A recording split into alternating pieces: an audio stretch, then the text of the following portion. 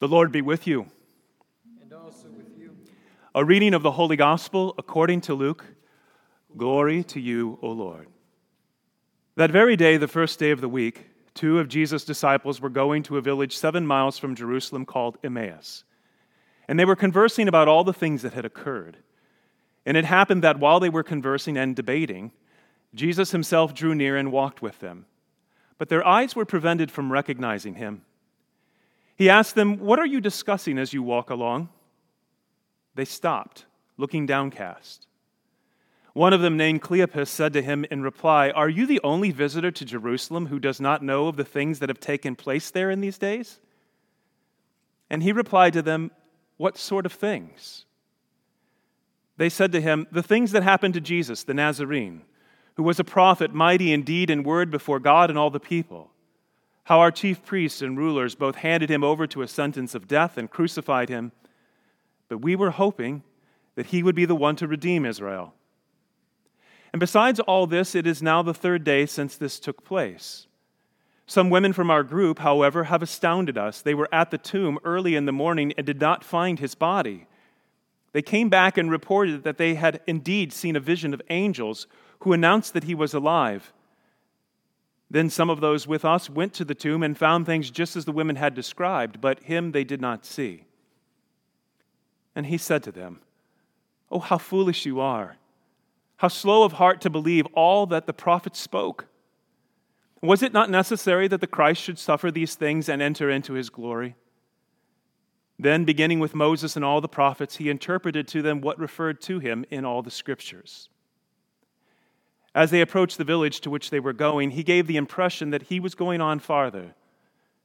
But they urged him, "Stay with us, for it is nearly evening and the day is almost over." So he went in to stay with them. And it happened that while he was with them at table, he took bread, said the blessing, broke it, and gave it to them. With that, their eyes were opened, and they recognized him, but he vanished from their sight. Then they said to each other, "Were not our hearts burning within us while he spoke to us on the way and opened the scriptures to us?" So they set out at once and returned to Jerusalem, where they found gathered together the 11 and those with them who were saying, "The Lord has truly been raised and has appeared to Simon." Then the 2 recounted what had taken place on the way and how he was made known to them in the breaking of bread. The Gospel of the Lord. Praise to you, Lord Jesus Christ.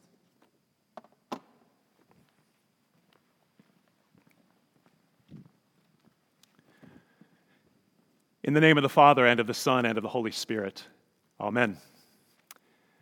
Well, we don't really know where Emmaus is today. We can't put it on a map. But it doesn't really matter. They could have been going anywhere. The point is that these 2 were going away from Jerusalem. Especially in Luke's gospel, everything is oriented towards Jerusalem. A week prior, Jesus had entered into the holy city. He had died on Friday, and that very morning he had risen from the dead. And the 2 of them are going away from Jerusalem. And we learn very quickly why that is. They were deeply saddened and disappointed. They were discouraged because they thought that Jesus was dead. Where are you headed right now? We probably have our good days, right? And then our not so good days. When all of this started, we did what we had to do. We adjusted, and we did it with a positive attitude.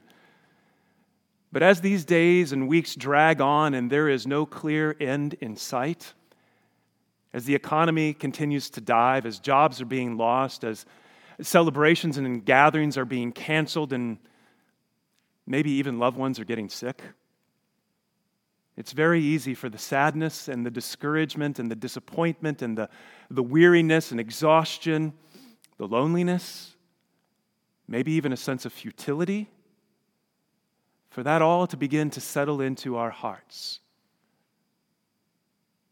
Where are you right now? What's happening with you? Maybe you're not exactly where you want to be. Emotionally, spiritually, you find yourself sort of moving away, headed in the wrong direction. Well, we have a great story this morning that deeply encourages us. Because just like Jesus did for these two disciples, he does for us. And he does three things. Number one, he pulls up. He pulls up alongside the two of them and asks them what they're talking about. What's on your mind? Jesus sincerely wants to know what's on our minds. And this is the great thing about our Lord, that as we're going along, even if we're going in the wrong direction, he just pulls up right alongside of us and says, what's happening with you? What's going on? He intercepts us so that hopefully what happened with these two is what's going to happen with us. We're going to stop. Stop right where we are. Stand still for a moment and tell him what's going on with you. This is a critical, important first step. Well, I love what Cleopas says, almost a bit cynical, right? Are you the only guy in Jerusalem who doesn't know what's been happening, right? What, have you been living under a rock or something? Well, actually, there was this giant stone that was rolled over my tomb for a few days. But Jesus doesn't say that. Jesus is so patient with us. In fact, he's even, I think, a bit playful. He kind of plays dumb with them. What? I don't know, what things?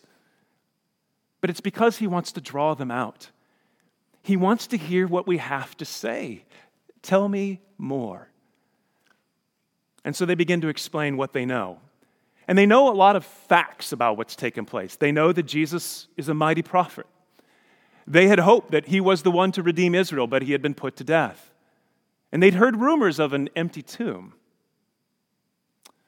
They know the facts, some of the facts, but they don't get it. They don't see what's happening.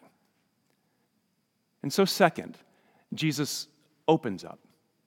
He opens up the scriptures to them and he begins to explain what they can't see. He explains that it is actually through his death he has redeemed Israel and the whole world. That he's more than a prophet, and in fact, his mightiest deed is that he left that empty tomb behind him. He opens up the scriptures and he begins to explain to them that it is through his suffering that he is now entering into his glory. But that's what we struggle to understand too. Suffering. We try to make sense of suffering. What is its purpose? But the paradox is this. Actually, suffering makes sense of everything. Let me repeat that. We try to make sense of suffering, but actually suffering makes sense of everything. Why? Because you can't have love without suffering and sacrifice. And it's love that makes sense of everything. But the way of love is painful. Think about it for a moment. Those who truly love you, you know that they really love you, not because they do whatever you want and always please you. Oh, no. It's the lengths to which they will go, the sacrifices that they will make. That's what shows you the depth of their love. It's the friend who will drop everything and do anything for you, and you don't know what you would do without that friend. It's the parent, up late into the night, worried sick because of your shenanigans, and yet never gives up on you, right? Never abandons you despite how much you might have rebelled or how far you wandered away. It's the spouse who could have exacted revenge and retribution and punishment, but instead lets go and generously forgives despite the deep wound you inflicted. That's the suffering and the sacrifice that makes sense of everything because it's true love. And as we suffer, friends, and as we struggle, it is the way into glory with Jesus because it's the way and the opportunity that we can truly love. But we need Jesus to open the scriptures to us, to explain this to us so that we understand that, so that we can see it first in him and then in us. So he pulls up and then he opens up And finally, he stays up. It must have started clicking with these two because they take another important step. Jesus appears like he's just going to keep on going and walking. And they say to him, "Stay with us, for it's evening and the day is almost over. It's getting dark outside, and we need you to stay with us." And so he does. Jesus stays up with them into the night. And he stays up with us. It's getting dark outside, friends. These are scary and confusing times, but Jesus stays up with us into the darkness of the night. But here's the irony. It's in the darkness of the night that the lights come on. They begin to see when Jesus breaks the bread. So make sure you get this. This is really important. These are the two main things that we do every time we worship together at every Eucharist. And this is why we do them. This is how Jesus stays up with us into the darkness of the night. First, he opens the Scriptures and he explains things to us. And then he breaks the bread. And even though we can't receive communion right now, what we can do, what you are doing, is that you see the sacrifice. You see in this action, the breaking of bread and the pouring of the wine, you see the breaking of Jesus, the breaking of his body and the pouring out of his blood. That's the suffering and the sacrifice that makes sense of everything. It is the sacrifice, and in that sacrifice, that we have great hope, that we see we are redeemed. We see the depth of his love for us, that we see the glory of God. And what happens? Well, the lights go on, right? Jesus breaks the bread, and they see him, they recognize him, they know who he is, and their hearts are burning within them, and they take the final and important step of getting up. They rise up immediately, and they go back to Jerusalem. They're going the right way again. This morning, friends, Jesus pulls up alongside of you. Stop where you're going.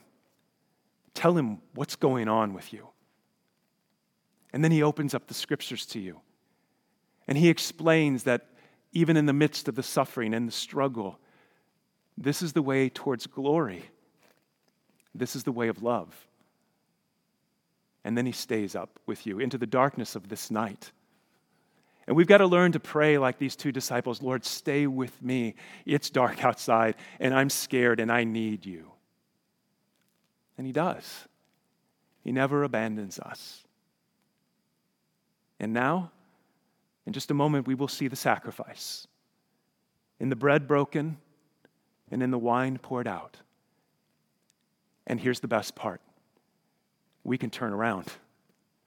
We can get going in the right direction again. There's still time for us to head back to Jerusalem. Back to where we should be. Back to where you want to be.